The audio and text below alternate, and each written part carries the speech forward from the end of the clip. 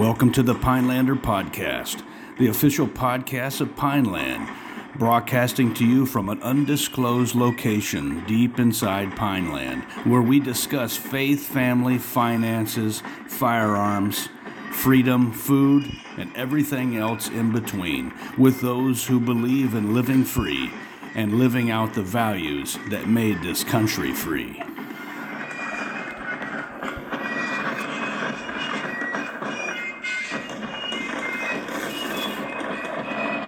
All right, welcome to the Pinelander Podcast. My name is Paula Favor. I'm here with my ranger buddy, Mike Blackburn. Today is Friday, the 21st of April, 2023. 2023 is just cooking right along. The days are getting longer. It's getting hotter. My grass is getting higher. I need to mow it. I don't know about you, but I think the wave of pollen is. I think we're seeing the last vestiges of it. I'm happy to say that here if you live in the Carolinas. Today, we return to a topic that's, I think, near and dear to a lot of our listeners' hearts, and that is the current status of the military and the country, and kind of put a pulse on that. And we've been talking about that a lot. I guess the last year is just kind of decrying that, some of the values and ethics and the ethical drift. Yeah, the moral drift of what's going on. I'd even say, I'm going to venture out there and say that perhaps a lot of these young warriors that I see today may be in better physical shape than our generation. No doubt. And I'm not sure if that's it's just from my observations, because it seems like today with this younger generation, they love to hang out in gyms. That's how they kind of socialize. That's kind of how they hang out with each other. That's how they meet each other. In our day, we would just go out and drink. Yeah. So, but the thing that we're noticing is the mental health. Yeah, the mental, the social, the emotional issue. So what we did is we reached out to one of the experts in the field, to Kevin Maines. He's a veteran of the U.S. Navy, Army just kind of rolls off the tongue, but veteran of the U.S. Navy from the 1970s during the Vietnam War. He spent 40 years as a clinical psychotherapist and is currently serving as, and I'm going to try to get this right, an EPIC. It is the Embedded Prevention Behavioral Health Capability Specialist for the 7th Marine Regiment. So, Mr. Kevin Maines, I want to welcome you to the podcast, sir. Hello, sir. Hello. I hope I nailed the title.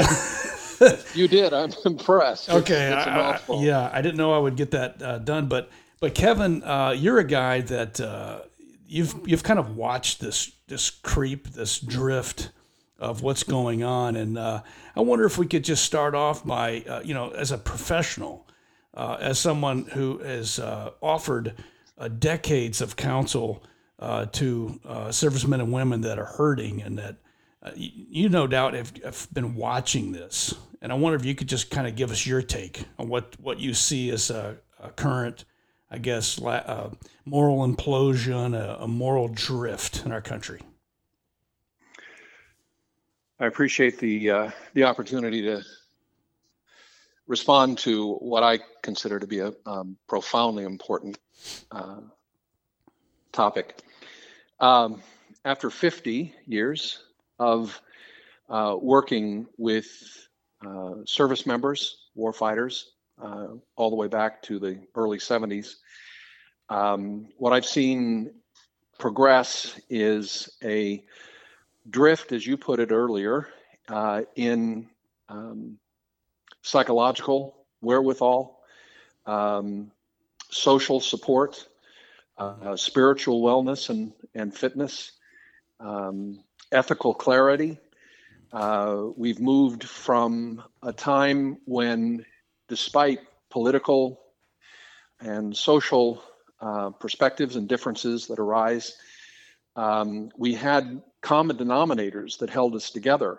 We believed this was a God-blessed country, that while we were not perfect, but in Jeffersonian perspective, we were a more perfect union and moving through our current events and the history that followed, making, I think, noble efforts to right the wrongs of our society. Civil rights movement, the women's movement, we embraced those changes, but we held to common denominators that defined us, that we could go back to and agree upon, that this is who we are. We're Americans.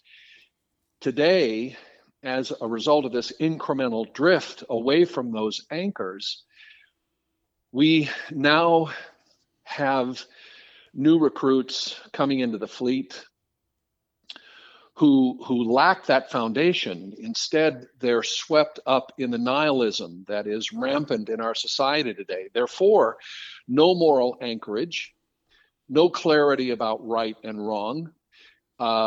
There's a lack of, in fact, a profound lack of meaningfulness that is embraced, not just in terms of those common denominators that we once shared in common, but now very little is trusted. Institutions, traditions, our stories, our history, our mythology, all of that now is viewed from what I consider to be not only nihilistic, but a narcissistic perspective. My truth, says the postmodern individual, my truth dictates reality. Your truth is different from my truth.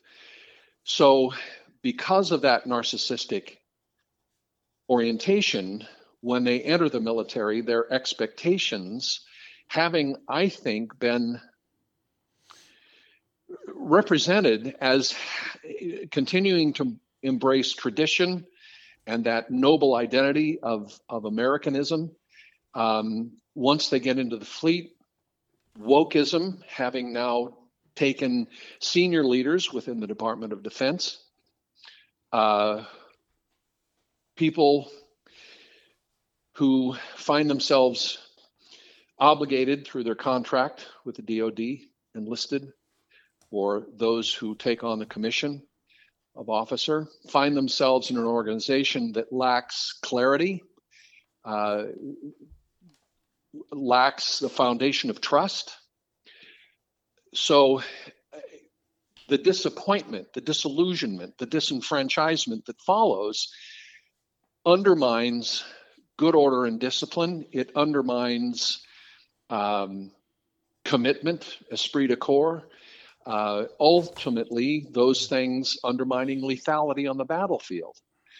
And I lay all of that within the military at the feet of leadership. It is leadership that is needed to right these wrongs and set the course, set the anchors, and provide guidance to these young adults who enter the military with such a distorted sense of self and a distorted sense of expectation.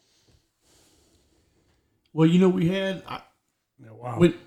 I mean, that's well said. Wow, yeah. But listen, I mean, when I went to basic training in the early 1980s, and there was narcissists.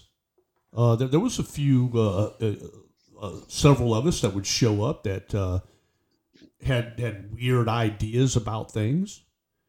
But I remember that the purpose of basic training was really to break all that down, to reintroduce, these standards, this sort of baseline foundation that you're talking about, where we could, okay, all my thinking, maybe I came from a broken home, maybe I came from a bad neighborhood, maybe I've been witnessed a lot of turmoil and chaos in my life, but now I was going to find order.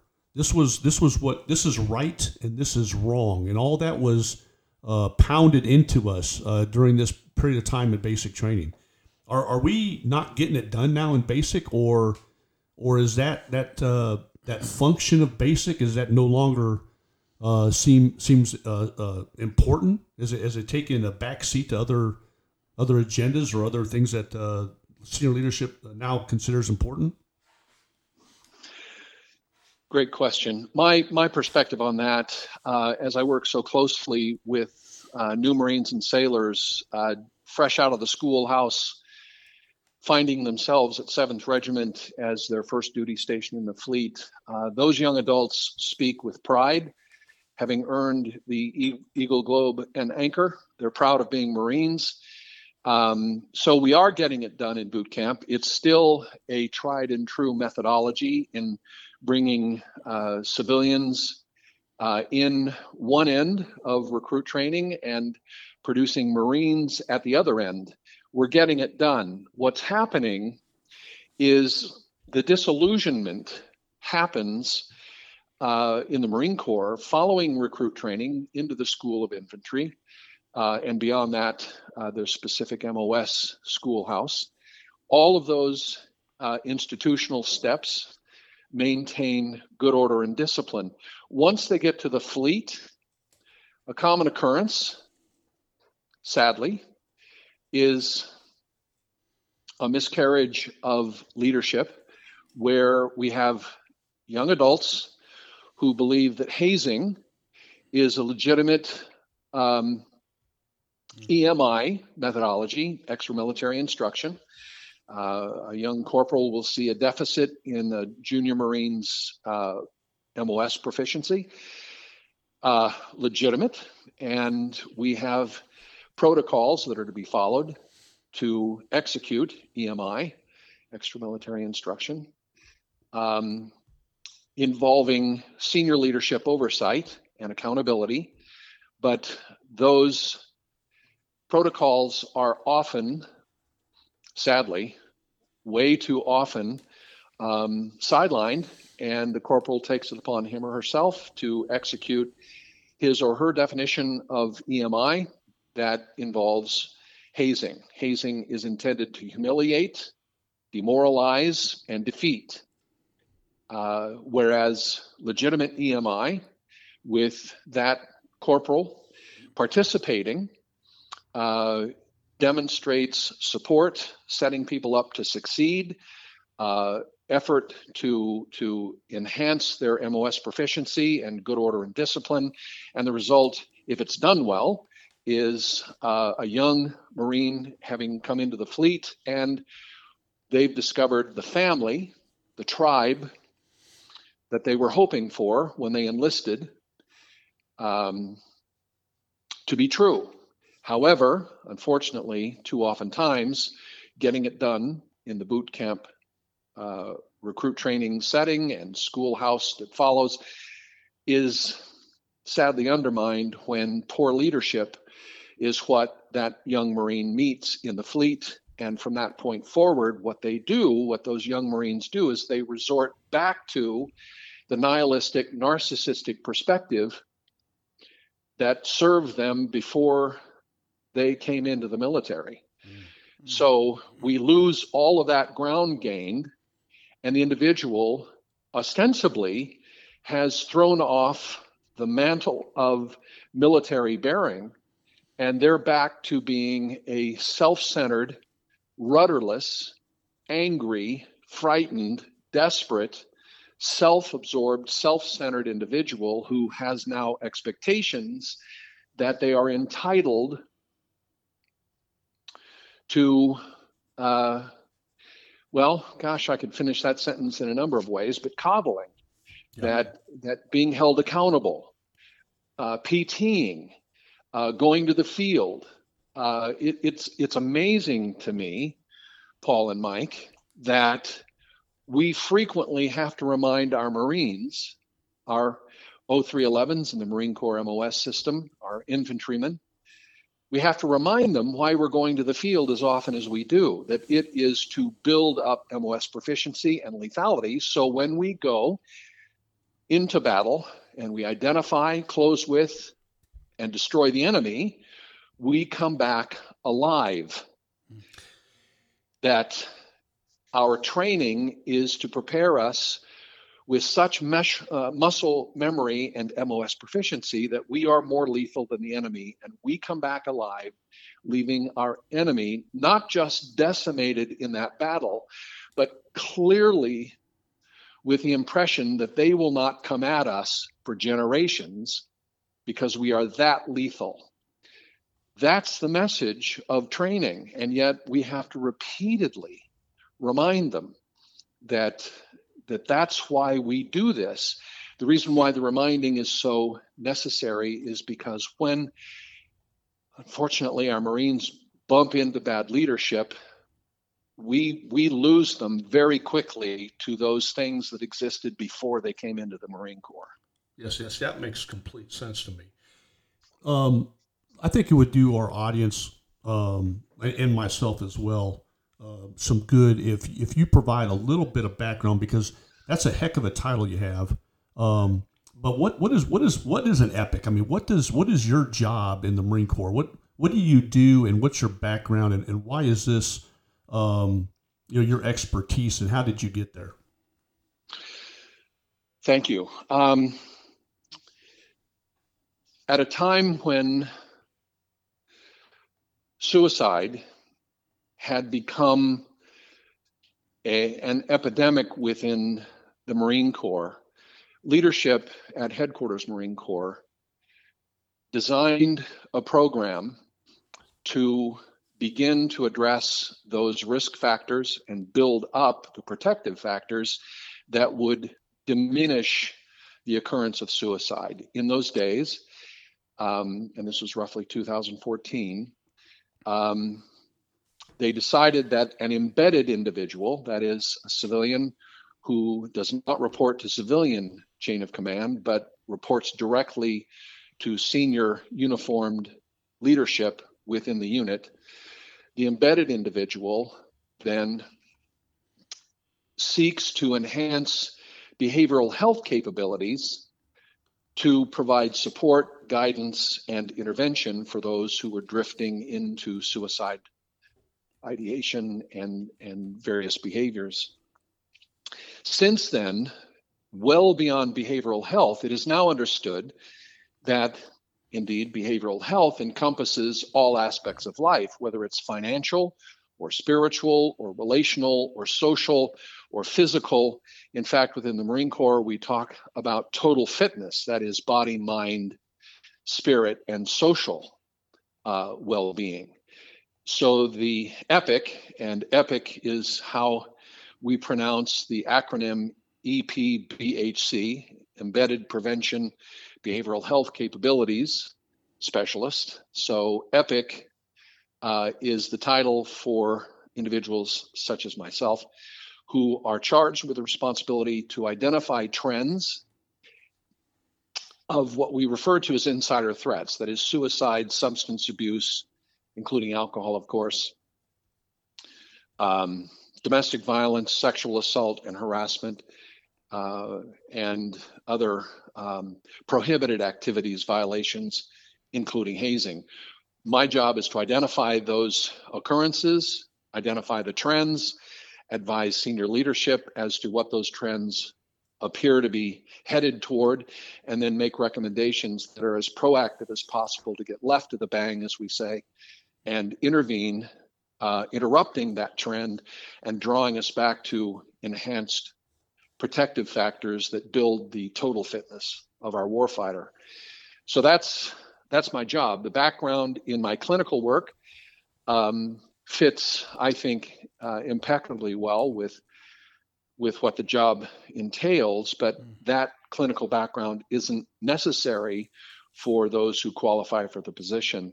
Much more important, though, Paul and Mike, what I believe makes a good EPIC is the passion for our well-being, for the well-being of our warfighters, not just our warfighters, but their families and the communities that they live in. Because, to quote Colonel Dave Hart, Commander 7th Regiment, a happy warfighter is a more lethal warfighter. A happy-hearted warfighter is a more lethal warfighter, meaning if I don't have my family to worry about, if I am well in my soul, in my spirit, in my physicality, in my mental health, in my social relationships, if I am emotionally intelligent and emotionally well, when I am called upon, and let's put a finer point on this, when I am called upon to kill other human beings, it is my moral certitude and clarity that differentiates me as a peacekeeper and executing what I'm called to do with moral clarity, it differentiates me, frankly, from a murderer. I am not killing for the pleasure of killing. I'm killing because I love my fellow warfighters. I'm killing for the sake of my country and our mission. I am called upon to do those things that millions upon millions of other people are unwilling to do. That's what makes our warfighters heroes. They are willing to rush to the gunfire and engage as others run away from the gunfire. For those people to do what they're called to do, it's my job to make sure that we're identifying impediments to that readiness and resilience and bring solutions. So that's the role of the EPIC within not just the Marine Corps, but that position is, while it's called different things, it is common throughout DoD. Now, you said the trends. So could you just expound on that a little bit? Like, what kind of trends are you seeing? What are trending these days? Well, see, I'm the same way because you mentioned the fact, Kevin, you've been around a while. Yeah, we let's talk trends, but I'm also interested in what you've seen over the decades. What's the difference between, the Vietnam vets coming back with shell shock and all the other things that we used to, call that, and the sort of trends and issues that they were that armed services, that group of warriors were dealing with back then, as opposed to what you're seeing today. Wow, big questions. Starting with trends, we can quote the data, but it, in my estimation, is a more reasonable and effective approach to just rely upon common sense. Usually, in fact, data comes in behind common sense and says, yep, common sense is actually rational and sensical. And the people that read that data, who held that common sense, read the data and say, yeah, well, we knew that before you provided the data. The data helps, but it usually doesn't, and the vast majority of times, data does not bring anything new to the table. It simply substantiates what we already knew. So intuitive leadership recognizes trends, data comes in behind and says, yep, you were right, you saw it for yourself, and here's the data to back up what you just saw. That's how I view most data. And I say that because, to me, and I realize how politically incorrect what I'm about to say strikes some people. Go for it. You're in Pineland. You're safe. It's a safe zone, safe space. I feel so safe. Thank you. Failure of leadership is a term that I think is fitting. It is sobering. It calls arms at all echelons throughout organizations to look at our leadership style and take stock in the influences we're putting out there. What legacy are we leaving? It is failure of leadership that drives most of these trends. If leadership does what it's supposed to do, these trends on their own will come down. You don't need a person like me. In fact, if I'm doing my job, ultimately over time, I'm going to work myself out of a job, because the legacy I'm leaving is a new generation of solid, good, ethical leaders, good people who have become better Marines and even better leaders of Marines. And in that role, those trends will be diminished naturally by the function of good leadership. Having said that, specifically, while we track, say, suicide, and within the DoD and in particular within the Marine Corps, we always juxtaposition our perspective of what's happening in the Marine Corps to other branches of service as well as the civilian world. The point is that suicide fluctuates, but statistically in insignificant fluctuations. That is to say, over time, suicide remains as much a problem now as it was 5 years ago, 10 years ago. There are differences, but statistically, in my opinion, insignificant. One is too many. That's where I start. But there is an ongoing trend that young Marines in particular, and we're talking E5 and below typically, statistically most significant are the E5 and below. So within the Marine Corps, we're looking at someone in their early mid-20s, maybe mid to late 20s, depending on their promotion tracking, but generally the range of mid-20s in terms of age, mostly men, mostly gunshot, and statistically significant is the role alcohol plays.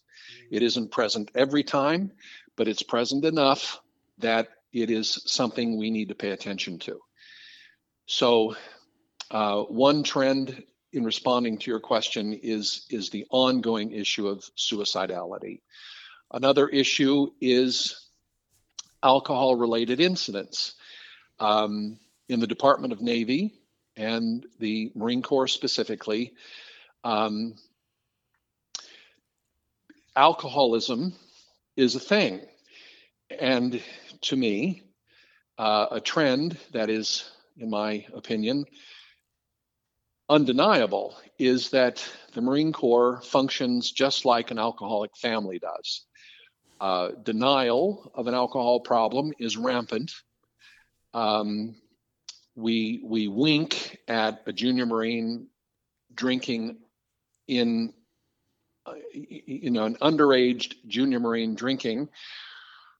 Not only do we wink at that, not every time, but it's a trend, that the message doesn't get out that it's not okay.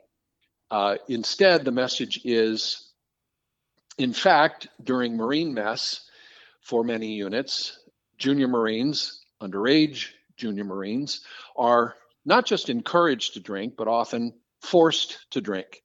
So the message is very confusing, very dysfunctional. You're underage, don't drink, but behind closed doors, among Marines, drink often, drink heavily, just don't get caught because bad things will happen. And it's what we do. After all, we were born in a bar. So dismantling that kind of dysfunctional mythology is an ongoing issue, and it's a trend that is undeniable because it's very predictable. It looks just like an alcoholic family, and the result, just like an alcoholic family, is ongoing dysfunction, if not, in the very least, self-defeating behavior, or worse, self-destructive, and up to and including death or jail. So those kinds of trends. Sexual assault, another trend. We have numbers that suggest fluctuation again, but common sense tells us if I have a co-ed barracks and alcohol is abused in that setting, and there is no leadership present in that setting, we have men and women who are drunk, who live in the same building, and I would ask any of your listeners, what do you suppose is the outcome we can predict? Right. Yeah. So those are the kinds of trends that are constantly crossing my desk that generate conversations with senior leaders who are flummoxed and faced with the dilemma of having to choose to dedicate time and resources to MOS proficiency and field readiness versus putting their Marines in education settings or activities that promote life-giving participation, that promote total fitness, and learning what alcohol abuse looks like, learning what sexual assault looks like. Instead, we have, as I'm sure you're familiar with the term, death by PowerPoint. We run them through these perfunctory briefs. They're, frankly, in my opinion, often, while they're very relevant and disseminate very useful, pertinent information, at the same time, they're a waste of time because the numbers don't come down. And I circle back to the point that I made earlier. The function of leaders, good leaders, are the solution. Good leadership doesn't solve all problems, but bad leadership is the cause of most problems. So addressing leadership, to me, is the driving force for all things prevention. Well, you mentioned something that caught my attention, and that was the moral clarity required of a very young age group. In my own life, I'm in my 50s, I'm getting close to 60. I certainly have a higher degree of moral clarity, at least I like to think so today, than I ever did when I was in my 20s. And these guys don't work at a factory. These are war fighters. Right. You know, these the moral clarity required of a war fighter over his counterpart in the civilian sector is phenomenal. Yes. So, yes, the leadership is important, but and you mix alcohol in there, you mix the different sexes together and everything else. You've got training requirements. My God, these warriors have to know how to do their mission. Right. How do you teach? How do we put moral clarity into these warfighters as they're trying to do their combat? Because I think you're right. I think where these guys are at emotionally is part of their lethality. It's going to the range is the easy part. Yes. The harder part is what you're talking about, which is right and wrong. Yes. Is there a way to incorporate that where it's not a PowerPoint slide? Because I think you're right. I think everyone just goes to the PowerPoint slide. We check the block. They've had the class. Now let's go to the range. Yes. Yes. How are you guys tackling that in 7th Marines? Or are you? Well, certainly it is our mission to do so. You're absolutely right. Hey, and Kevin, if I can jump in there too, we don't want to single out the Marines. No. Because I don't want anyone to think that, because the Army has got this same problem. Yeah, this is. It doesn't matter. I mean, your familiarity is you're talking about your branch, but branch trust of me, service irrespective. Yeah, trust me. Paul and I are sitting there nodding our heads, going, "Yep, we see this right where we're same at." stuff. Yeah, and Right. the I wanted to make Navy- sure that was said. Yeah, that's important. Yeah, these are young Americans that are joining the armed forces, and it doesn't matter whether they join the Marine Corps, the Army, the Air Force. I mean, they're coming. You know, this is the environment they're going into. These are the challenges that they're facing.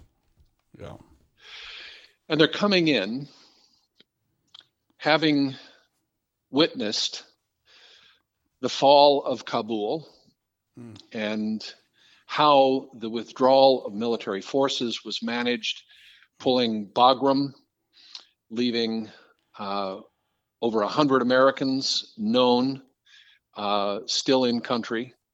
They've witnessed that. They witnessed 13 warfighters lose their lives because American leadership gave our security force over to the Taliban for them to manage our security and our perimeters. if you can believe it. Yep. the nihilism, I want to bring that back up again at this juncture in our conversation, that permeates our society when we have now a new justice on the Supreme Court that refused in front of Congress to define what a woman is.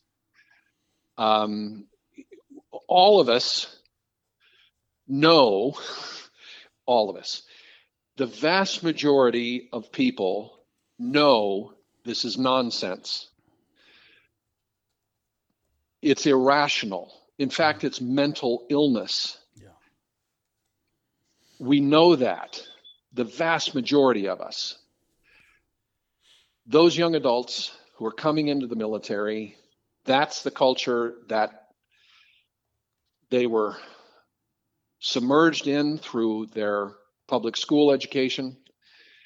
In fact, now in private school education, That's true. they come into the military, and I must say, to your point, Paul, in making this an egalitarian application, that it isn't just the Marine Corps, it's all branches of service. But I think we can agree that there's something to be said about a young adult who, for whatever reason in their personal lives as civilians, are considering options and they decide they're going to go into the military. There's something unique about the individual who chooses to go into the Army intending to go to Ranger School, or an individual who chooses the Marine Corps over the Navy or the Air Force. There's something about those young adults who want to engage in the risk, the thrill, the identity of being a warrior, of being a rifleman, an infantryman, a mortarman, a machine gun operator, a tank driver.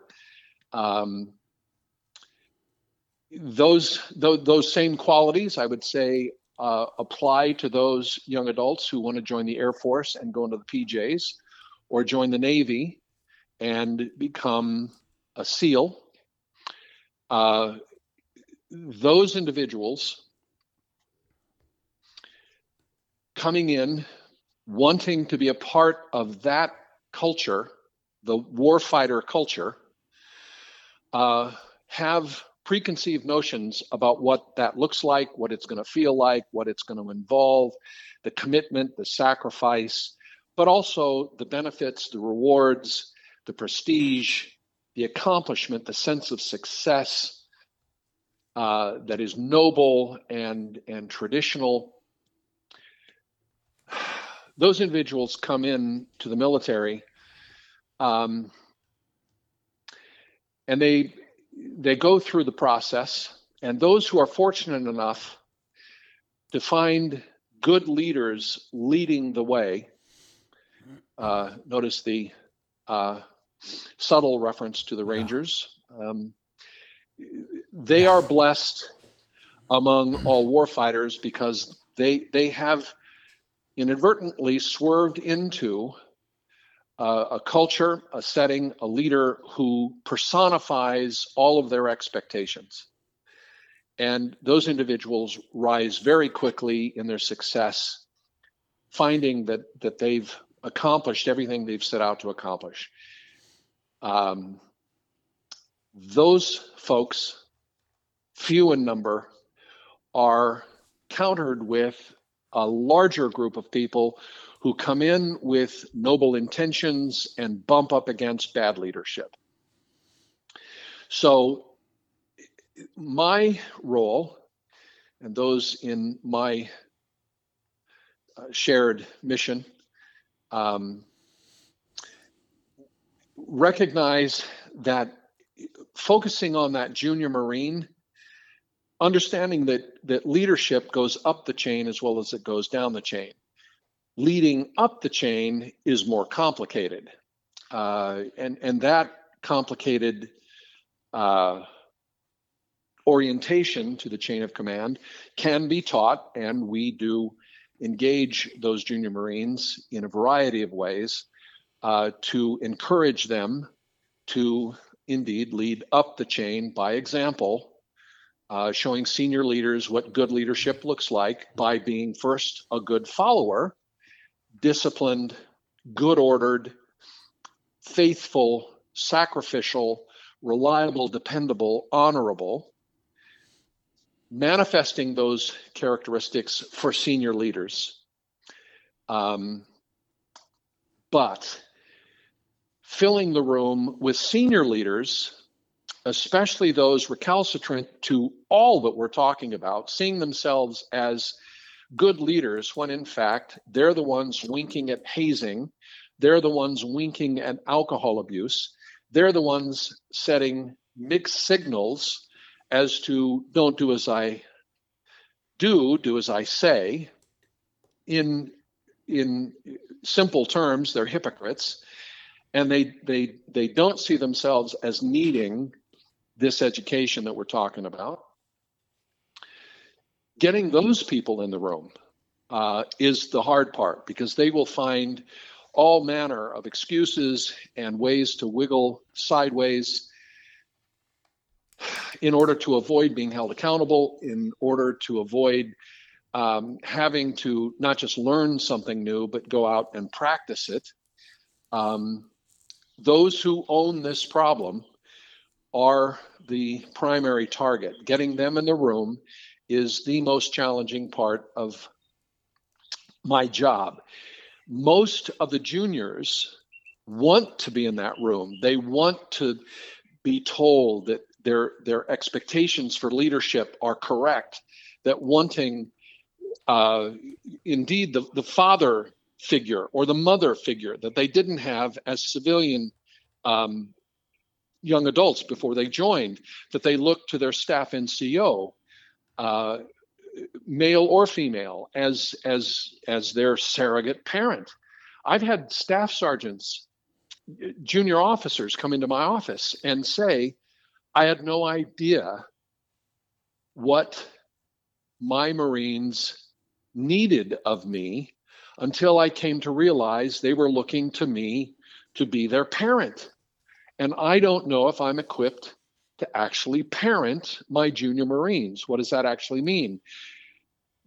I sit down kneecap to kneecap, says that leader, and I get to know my Marine. I find out what their finances look like. I find out what their home life looks like, what their love life looks like, what car are they driving, what interest rate are they paying on that car, their education level, their moral convictions, what's their sense of right and wrong. All of those things are part of what leaders have to do. And these days, that role of leader is much more complicated than it used to be. Back when we served, I go back to the early 70s, the communities that we came from, again, as I said earlier, we shared some common denominators. Friends of my parents expected me to succeed in the Navy. It would be shameful for me to dishonor the Navy, dishonor them, dishonor my family, dishonor myself, dishonor God by engaging in behavior that was unacceptable. It was immoral. It was disgusting to them. And I knew they would hold me accountable when I would go home. That was the community. That no longer exists. So these young adults come into the military and they're looking for that family. And when they bump up against bad leaders, the disappointment, the disenfranchisement, the disillusionment takes its toll very quickly, as I've been describing. Well, did I answer your question? You did, and you actually, I was going to ask you a question. I was going to ask you, is it easier, is it more difficult today to be a lieutenant than it would have been in the 80s or 90s? And you absolutely answered that. But the thing that I'm wondering now is, what are the service academies doing to recognize these additional challenges that the officer corps from the 70s and 80s and 90s did not necessarily have to deal with. These new challenges that these officers are, this young lieutenant, what he's facing with these young warriors coming in. What are we doing at the non-commissioned officer level at their schooling to help them? Just like you said, this sergeant realizing that they're now a parent. What are we doing in your field, like as an EPIC? Has this translated over to those service academies and to that non-commissioned officer education system where I think it needs to be, or is that not? Is that happening or not? That's an excellent question, very prescient, because it is all too slowly becoming evident that these psychological, emotional, social, spiritual aspects of leadership are becoming crucial, topical needs within those education systems. NCO and staff NCO education, leadership education, corporal's course, sergeant's course, etc. Only within those units who are enlightened, quite frankly, by solid leadership, are those topics being taught, explored, and emphasized. It is not an institutional dynamic yet. That's why your question is so prescient. It needs to be. It needs to have its play. These topics of leadership that are focused on spiritual well-being, emotional well-being, intellectual well-being, social well-being, those topics need to be institutionalized within those places of higher education, both within the military at the NCO, staff NCO level, and in our academies. Because without it, we are not equipping our leaders with sufficient understanding of what's being expected. The emphasis currently is traditional. It's a war college emphasis. Again, MOS proficiency and battlefield efficacy are what's emphasized. Rightly, those things are crucial. That's the business we're in. But in order to get that done, we're dealing with very needy young adults. I'm a bit incredulous, hence the chuckling here. I mean no disrespect, but I am incredulous that there's now within the DoD and within the ranks of senior leadership a quandary, a question that they've not been able to answer. Why is there such a recruitment and retention problem within the Department of Defense? Yeah. The answer is leadership. And it's ironic to me, if not hypocritical, that senior leaders won't say it out loud. It's the elephant in the room. We need to prepare our leaders to recognize the need. Our young adults are coming into the military out of a very sick society, a very distorted. Yeah. I would go as far to say, and this reveals a bit of my spiritual orientation, but I would venture to say demonic influences in our culture. No doubt. When the truth, Churchill said that a lie will make its way halfway around the world before the truth has time to put its pants on. That's true. Absolutely true. We have lies floating, not just in intentional purpose to deceive, but then worse than that, we are threatened that we can't even talk about it. We can't even bring up our opinion of transgenderism or critical race theory, or pick one. We can't even talk about it. Yeah. Otherwise, the cancel culture steps in and we're shut down. That's the culture our young adults are coming into the military from. Leaders have to be prepared for that.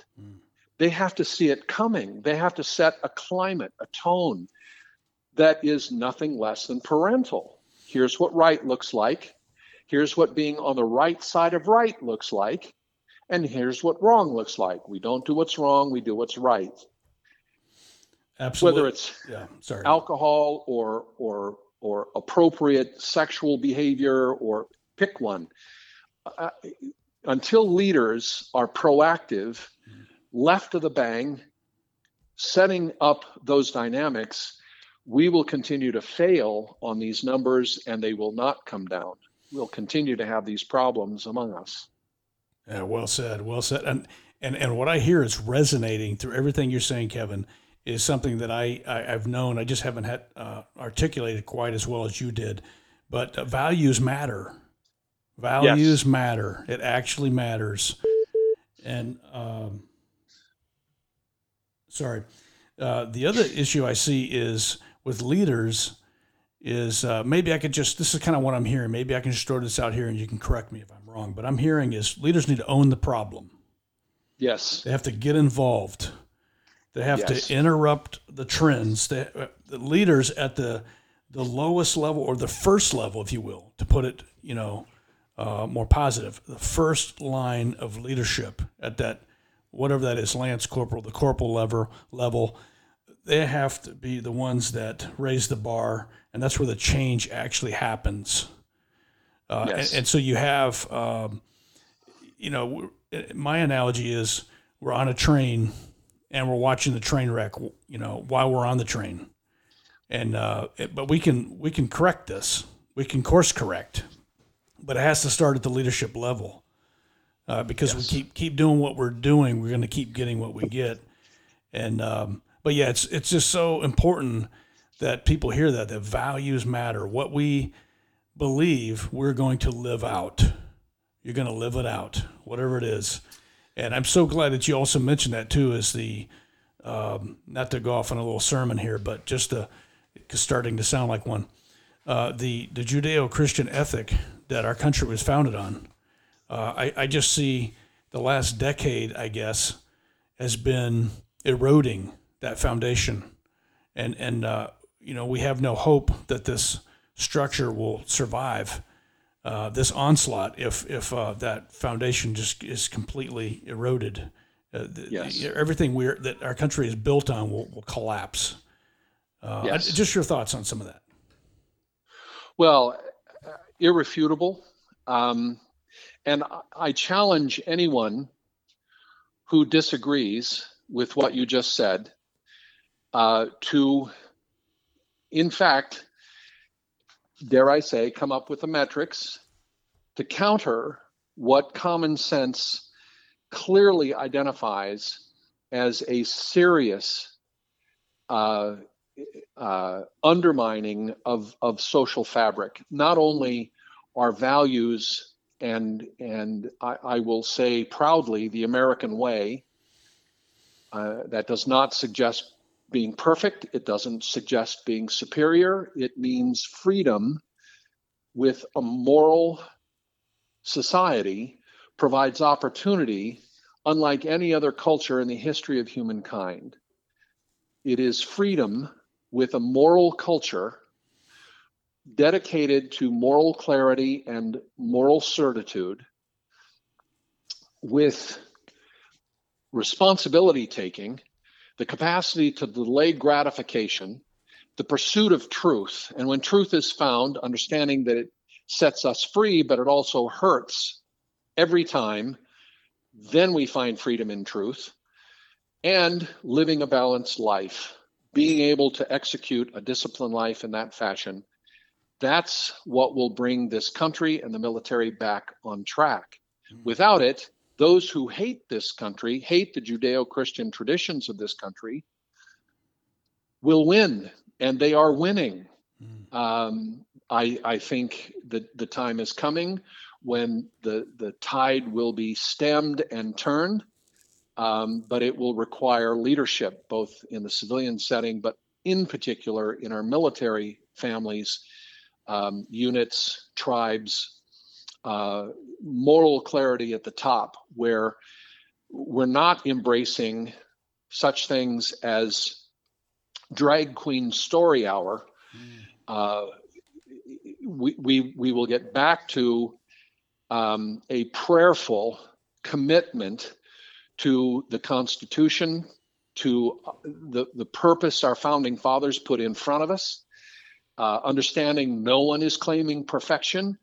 It is our duty as Americans to fight for what's worthy of fighting for. That is the American experiment, unequaled throughout human history.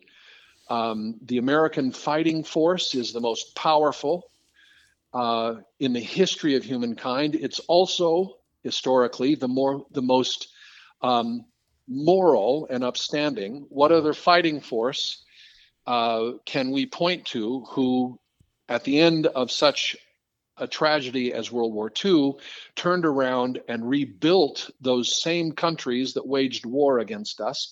Yes, it can be said that the Romans, as they would conquer, would assimilate conquered, vanquished populations and bring order and law and structure and economic prosperity to those countries, to those peoples. But look at what happened to Rome when it lost its footing. The Michael Hopf quote that we've heard so much mentioned in recent times from his book, Those Who Remain, that bad times create good men create good times create weak men, and weak men create bad times. That cycle, I think, is irrefutable. There are those in academia who argue that that's not the case, and I think their arguments are weak. I think they're myopic. I think they are singularly discriminating against sweeping historical data that substantiates Hopf's quote that it takes adversity and struggle for good men to find their way into goodness. That's not unique to modern culture. Buddha is quoted as saying that all wisdom comes from suffering, that life is suffering, and that all wisdom comes from suffering. A biblical perspective agrees with that. In fact, all religious and philosophical treatises written down through human history, regardless of cultural orientation, speak to the importance of struggle as the source of wisdom, strength, and moral clarity. We have an indulged population who believes that it's their birthright to enjoy freedom, that it's not, it doesn't require defending, that it doesn't require fighting for, that it's simply ours because we're entitled to it. They're the ones who find it reasonable to turn around and accuse the United States of being a despicable institution. And true, inarguable, we have done bad things, but generally it's the American people who have been generous and kind. It is the American people that have given up their treasure in the form of young adults who've been willing to storm Normandy, to go into Desert Storm, to fight for those in Somalia, to fight for those who can't fight for themselves. It is Americans that put their treasured children in harm's way for the sake of those who can't defend themselves. We are a good country, not perfect. Amen. But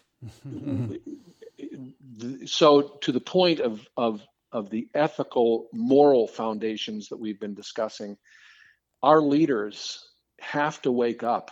We have to put solid men and women in leadership roles who understand these things, who understand the power of a value-based orientation to life and what it does to benefit all those that serve. That's well said, sir. I mean, that is a think sounds a clarion call to Yes. leaders everywhere. I mean, heed the call. You're in that position for a reason. And as he said, serve with what an awesome opportunity is to serve the greatest nation on this planet. And the reason Yes. why it is because it's blessed. It's blessed Yes. by God. And I wonder if I could just throw you on the spot here, Kevin, and just ask as we close this that you would close in a word of prayer. It would be my privilege. It actually brings very powerful emotions to the surface for me, and I appreciate the opportunity to honor God. So pray with me. Father, we stand in awe of your holiness. We are profoundly grateful, beyond words we can express, for your faithfulness to us, for your patience, for your grace and mercy that is new every morning. Father in heaven, we pray humbly, having taken a knee before you, that you would bless this country, draw us back to you, strengthen those of us who see with eyes that see and hear with ears that hear, the clarion call, that we would step up and with courage and conviction and strength and clarity, fight for those who cannot fight, lead for those who need leading, follow those who are leading with moral clarity and courage, that together we will once again honor you, trust you, glorify you, and serve a world that is crumbling, needing this country to once again lead. Father, we commit these things to you, knowing full well we are incapable of being those people without you. So please, Father, carry us, empower us, guide us, that we can be your hands and feet, that we can be your eyes and ears, that we can be your voice. We pray these things in Jesus' name. Amen. Amen. Amen. Thank you, sir. Hallelujah. All right, thank you. That was an awesome episode. We hope you enjoyed today's episode of the Pinelander Podcast. If you enjoy our unique content, please consider supporting our sponsors. SOF News, providing special operations news from around the world. It's where Paul and I go to keep abreast of what's going on within the SOF community. Check them out at sof.news. Blacksmith Publishing, been serving the warrior class since 2013. They have great titles written for warriors by warriors. If you're looking for excellent reference material or just want to unwind with a great novel, be sure to check out the bookstore located at blacksmithpublishing.com.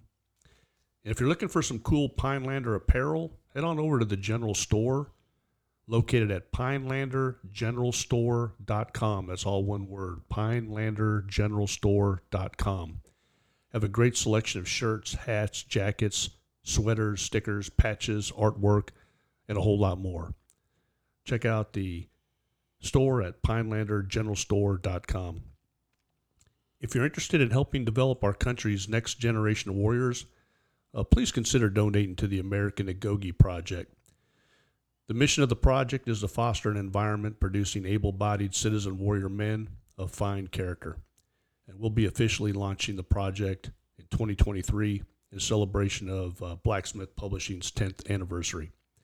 Until our next meeting, stay mentally and tactically smart, physically and spiritually strong, and socially astute. To each other we pledge our lives, our fortunes, and our sacred honor. May God continue to bless Pineland.